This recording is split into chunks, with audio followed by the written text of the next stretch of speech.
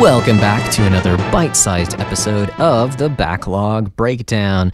Now, on this video game podcast this week, we are not talking about video games at all. Yay, because I'm a little bit of a weeb, and I've been reading manga a lot lately. If you've been keeping up with the podcast, I've mentioned how I've been really getting into Rurouni Kenshin in a number of different ways, and so I wanted to gush a little bit, and that's kind of what these bite-sized episodes are about. So sorry not sorry, but yeah, this is going to be about manga. So here we go. Rurouni Kenshin. If you've never heard of Rurouni Kenshin, it is, well, like I said, it's a manga, and it was released back in Shonen Jump magazine over in Japan from 1994 to 1999. So it is not a spring chicken or anything like that. It's been around for quite a while at this point, but I just finished it up. Thank you, Shonen Jump, your website and app that allows me to read all this old manga. I had originally kind of gotten into it a bit in high school when I had a subscription to like the physical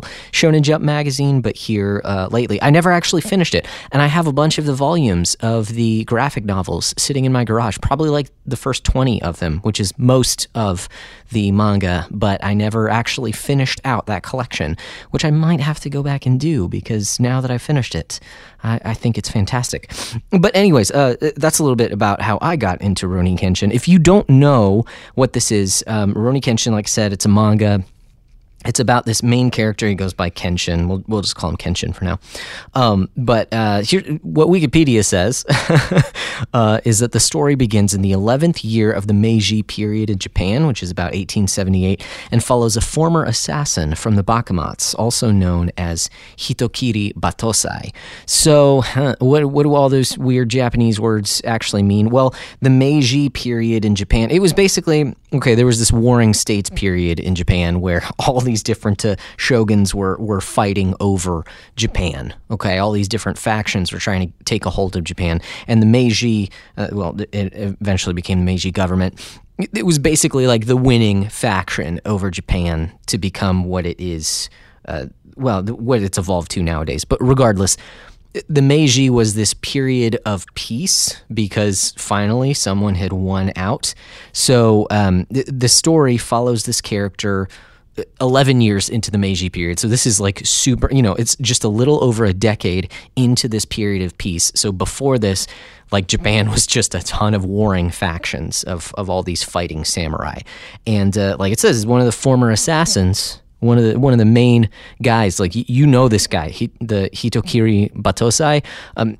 Basically, the English translation is something like manslayer. So he was kind of a hired hand, sort of a little bit assassin kind of guy, but he was like the real deal. Like you would not want this guy coming after you because he was ruthless in his killings. Like he was just one of the best swordsmen.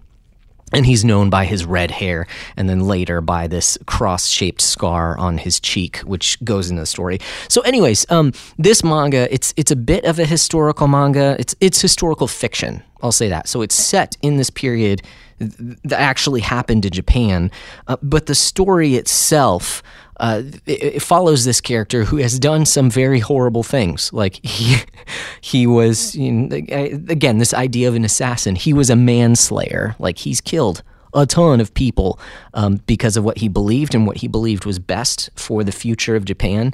And now that they're in this time of peace, he plays this character who plays it really cool, but the stories kind of in the manga revolve around kind of the consequences of his actions, of the things that he has done, and the tumult that Japan has gone through, and the characters that it has produced because of that. So that sounds pretty intense, but also let me assure you, this was in Shonen Jump, so this is a shonen manga. If you're not familiar with manga, shonen is basically a designation for like teenage boys, so like 13 to 16, somewhere around there. Like it's not an adult manga. Like it tackles some heavy themes at times, which is one of the reasons why I absolutely love it. But it is geared towards that kind of younger audience, if that makes sense. It's sort of like American comic books. You think of kind of the popular Marvel comic book, something like Spider-Man that I also love, and that touches on some of these same themes, where yes, it has a lot to say to all different kinds of people, and it definitely touches on something, with Spider-Man, the whole like taking a responsibility thing. There, it speaks to even someone in his young 30s, something like that.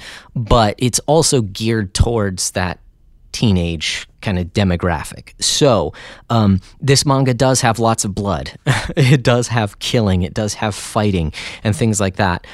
But it's not grotesque. It's not over the top in a lot of the things that it covers. In fact, you'll be happy to know that to my recollection of reading it over the past few months, I don't even recall it having any at all kind of sexual themes. Like, of course, there's a joke played every once in a while, but it's not like explicitly sexual in nature, which some of these types of manga and anime tend to do. I'm pretty sure you know what I'm talking about. That doesn't ever really creep in at all that I can remember that comes to mind in this manga. So it's pretty safe in that arena, but there's lots of violence. It's not like overly gory, but there are certain scenes that are like, oh yeah, because it's dealing with the ramifications of this man who like knows how to kill very, very well. And he comes up against these guys who want to plunge Japan back into the same place where it was. So yes, there's fighting, there's blood, and there's, you see dead people as well, even if it's not like overly, it's horrific or intense.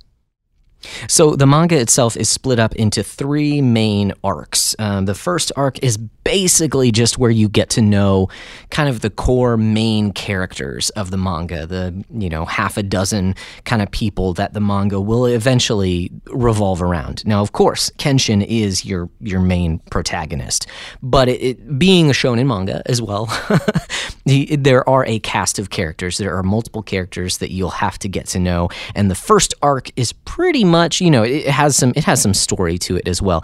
It pretty much just sets you in this time period. It introduces these different characters and shows kind of their bent and their thoughts on life and their like where they are coming from. The second main arc, so it consists of 3 arcs. I can't remember if I said that. The second main arc introduces a antagonist to Kenshin, Shishio Makoto, who was basically the successor of that Hitokiri Batosai, the manslayer name. That once Kenshin decided that he was going to step away from that, like he's not killing anymore, Meiji period was ushered in. Then this guy stepped in and said, "Okay, well, I'm going to take the mantle, basically. I'm going to become the next manslayer." And so you see through this arc, it's kind of Kenshin wrestling with the fact that like, oh, I've kind of blazed this trail for others to follow. And so it's up to me, like there's responsibility placed on Kenshin to, well, sort of take him out or prevent him from sending Japan back into the warring states period, basically, and totally disrupting the new Meiji government. And then the third and final arc introduces another antagonist, Anishi Yokishiro. And this guy, I don't want to give away too much. This is really just an overview of the manga itself. I was I wasn't sure what I was getting into, especially after Shishio, because Shishio is such a cool character. I thought he's kind of the Joker to, Kenshin's Batman. Sort of, not quite that insane, but man, he's a very good antagonist. And so when Anishi comes in and he's kind of this younger dude, I wasn't too sure about him. But what I want to say is that this arc forces Kenshin to confront his past and basically confront the effect of what he had done in a different way, on a more personal level, the things that he had done and how it affected the people around him particularly. And it's funny because even as I explain these things, I'm seeing in my mind the connection to the aforementioned Spider-Man, where I think Peter Parker kind of fights with that a lot in a lot of the Spider-Man stories that I tend to gravitate towards. I'm seeing that in Kenshin as well. And the way that this arc plays out, even if it's I would say personally is not quite as consistent as the other, well, as the second one. Second arc's probably my favorite, but it does do some really cool things. And once you kind of get through some of the more kind of standard things that are going on, and the writer Watsuki-san actually kind of like shows you what he was doing the entire time, man, it wraps it up very well. And overall, it is a very, very consistent story. So those are kind of the three main arcs of the manga. Like I said, this is an overview. I don't want to do kind of a deep dive, but I wanted to say, after finishing this manga, this is now hands down my favorite manga that I've ever, not that I've finished very many, but I've started a handful of them. Talked about Yu-Gi-Oh! A lot. And now finishing Rurouni Kenshin, it was just a reaffirmation that, yeah, man, this is some top tier stuff for sure. Watsuki-san is a fantastic mangaka. His artwork, I think from beginning to end is awesome. It only gets better. Again, when I talked about Yu-Gi-Oh,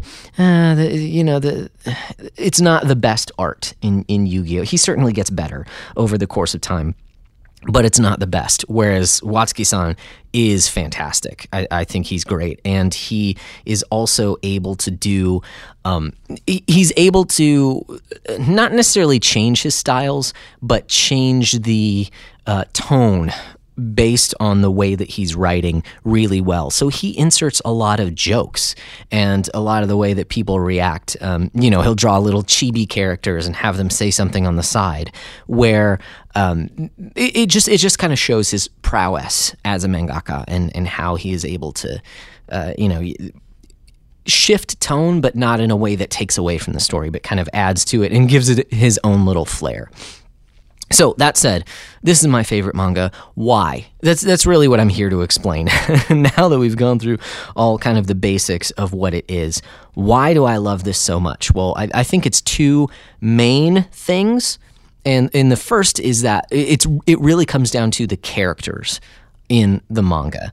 Of course, Kenshin is your main protagonist, and he's fantastic. And, well, that's the other reason. But the whole cast of characters are extremely well done, and the way that they play off of each other and the way that they cause each other to grow throughout the course of the manga really makes this one something special. The writing is just really well done because each of the main characters that you have throughout the course of this story have their own personality. We've talked on the podcast before about, do I have to bring him up again? Ernest Cline, and the way that he writes. A lot of the characters are just the same character done with different, with one little check mark that's a little bit different than someone else, but they all talk the same. They're all basically the same character, whereas here you have very distinct personalities with the different characters. And not only do they have distinct personalities, they all have their own motivations.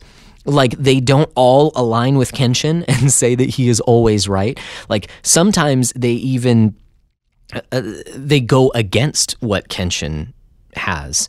That even some of his closest confidants don't agree with him 100%. And some of like the main characters actually very much disagree with him and would rather see Kenshin dead, but are kind of teaming up with him out of not necessarily convenience, but for the sake of what they're trying to do, take down one of the antagonists or something like that.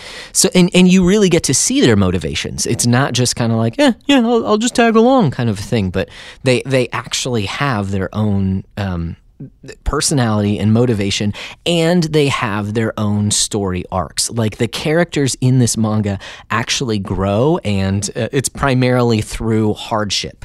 Sometimes you will go chapters of the manga without even seeing Kenshin. And while sometimes that may seem like it drags a little bit, it ends up paying off.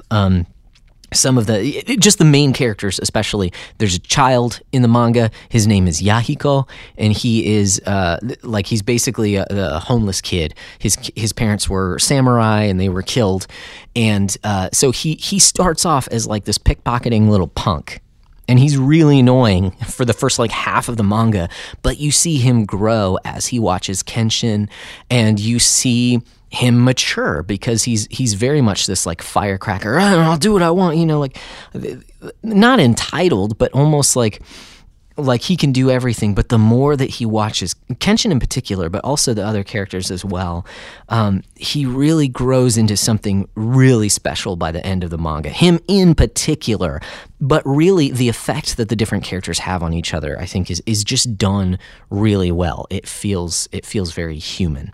So the characters are one of the main reasons that I like the manga. The other reason is, well, Kenshin, can I just say that? No, not really. It's that at its core, this story is about a man dealing with his past. It's a story about redemption. Because Kenshin's introduced, and at the beginning, he's a very noble character. But throughout the course of the manga, you really see him struggle with what he's done and how it affects other people around him. At first, it seems like he has it all together and that he always has an answer for, the bad guys, and he'll always come out on top based on his own personal philosophy that he won't kill anyone anymore. But throughout the course of the manga, time and time again, his philosophy is challenged.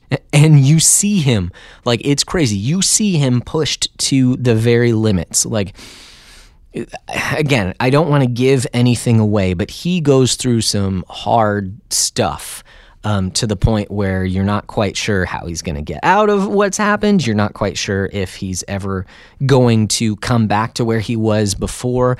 Like, yeah, it's him dealing with what he has done. It's him. It's this idea of like these competing philosophies and holding on to what you believe is true and right and good, even in the face of hardship. And it's a really like aspirational type of story that is done really well. He's not like given everything. He's certainly not a Mary Sue or anything like that. Yes, he's extremely strong, but you see him push to his limits as well. So those are the reasons why I love it so much. Is there anything wrong with it? Well, if I were to nitpick, what are some of the bad things? Well, like I said earlier, it is a shonen manga, and so there are some cartoony elements at times. I love, like I mentioned earlier, that there is humor thrown in there. I think Watsuki-san does it really well in how he integrates the humor into it without taking away from kind of the serious nature of some other parts.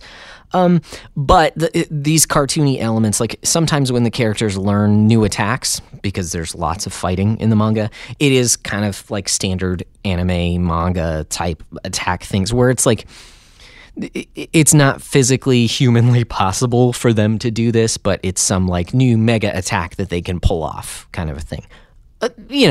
Take it for what it's worth. It's a shonen manga is all that I'm saying. So I'm putting that in like the negative. Again, I'm like trying to nitpick here, but this is my favorite manga. And this is what I'm coming up with is like, yeah, it has some shonen tropes in there. And then as I mentioned before, overall, I think this is very consistent as a manga. But there are times when it feels like it drags a little bit in the story until you finally see what Watsuki-san is building towards. Basically, there are parts within the manga where, like I said, it focuses on a certain character and they're off doing their own thing. And it's kind of like, okay, yeah, whatever. Like, that was kind of boring for a few chapters until you figure out kind of how that plays into the overall story and that person's character arc. Also, I'd be remiss if I don't mention it, there are a lot of kind of enemy gauntlet type things where the antagonists kind of build a following of like really special swordsmen. I have the 12 most deadliest swordsmen in the entire Japanese region. And so then Kenshin and his friends have to fight 12 of them back to back. And so, these 5 chapters are this character facing one of the 12. And then the next 5 chapters are the character facing another of the 12. Again, it feels more like shonen in its structure. But most of the time, it like those fights actually say something about those characters, and those characters learn within that structured kind of fight. So basically what I'm saying is it can feel a little rote sometimes, but overall what is being done, what is being shown about the different characters comes through really well. So overall, like I said, I love it. If you can't tell, 20 minutes in, I'm rambling a little bit. I flippin' love this manga. I would highly recommend it. Get yourself a Shonen Jump subscription, $2 a month, and read through the manga. It is fantastic. And yeah, I highly recommend it. It's a story about redemption and dealing with your past and moving forward. And it's good. It's fun. I like it. I like it a lot. Since I'm running low on time, I can't really talk at length about some of the other media because Rurouni Kenshin's really popular in Japan, and there's lots of like spin-offs and things that have come out. I did watch through their live-action movies of Rurouni Kenshin that are actually good. Like, what? The transition from good manga or anime into live-action movie that is actually good. I mean, I don't know of any other ones outside, Pokemon doesn't count because that was a game. Detective Pikachu, or was that a manga first? I don't know. I know that was a 3DS game, but regardless, doesn't matter. They're actually really good movies. You can get yourself a subscription to Funimation if you want to watch them. They kind of follow the overall story arcs, even if they change things, because you can only say so much in 2 hours in order to kind of create the same type of story. They're really well done, and as 2.5 hour movies, I think they're kind of like the best that you could possibly get. I would kind of parallel them with the Lord of the Rings movies, where if you know the books and you watch the movies, it's like, man, they chopped out so much in order to kind of condense it and make it palatable for a movie. But I still really like the movie.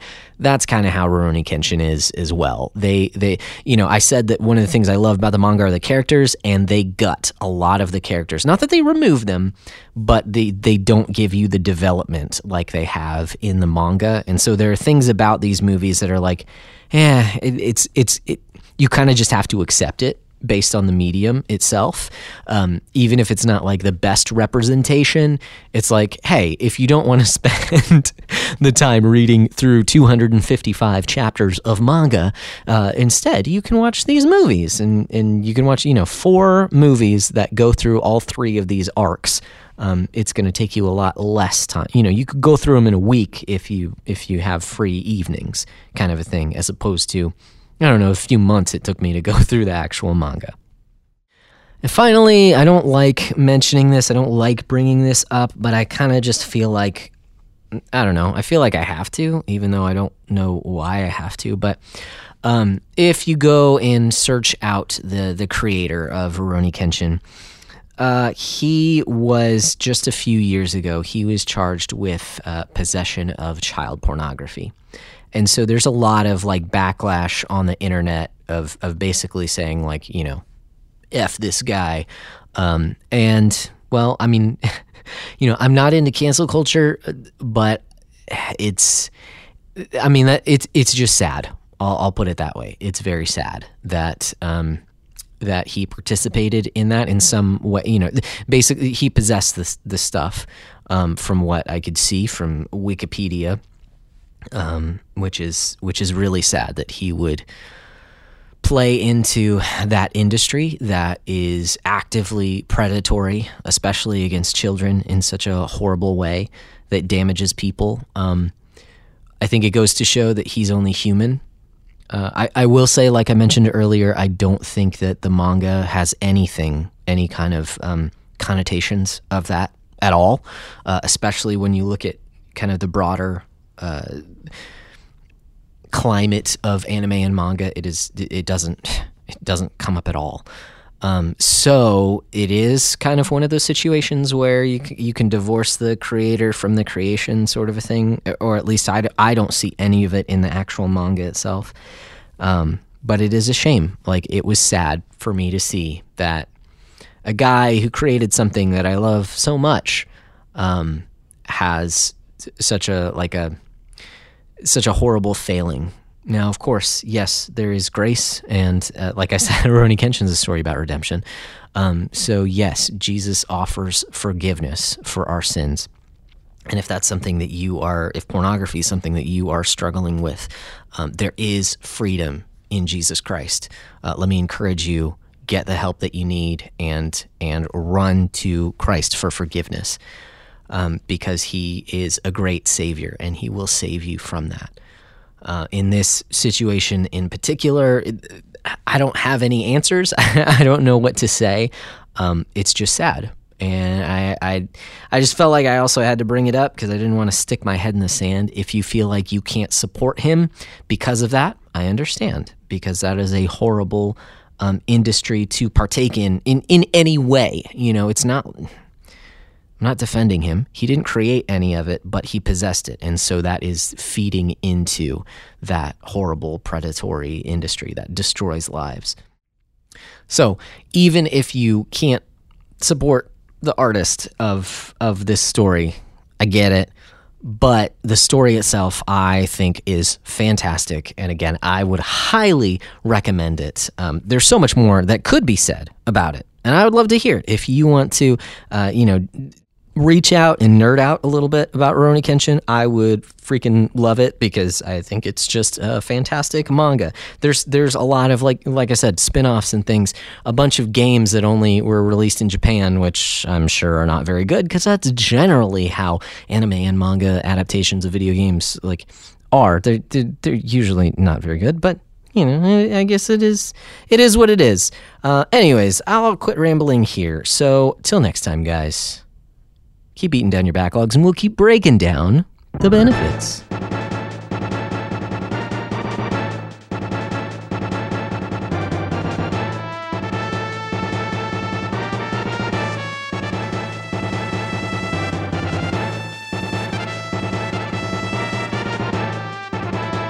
Thanks so much for listening to this episode of The Backlog Breakdown. If you want to join in the conversation, you can email us at thebacklog.breakdown@gmail.com or join our Facebook group, The Backlog Book Club, on Facebook.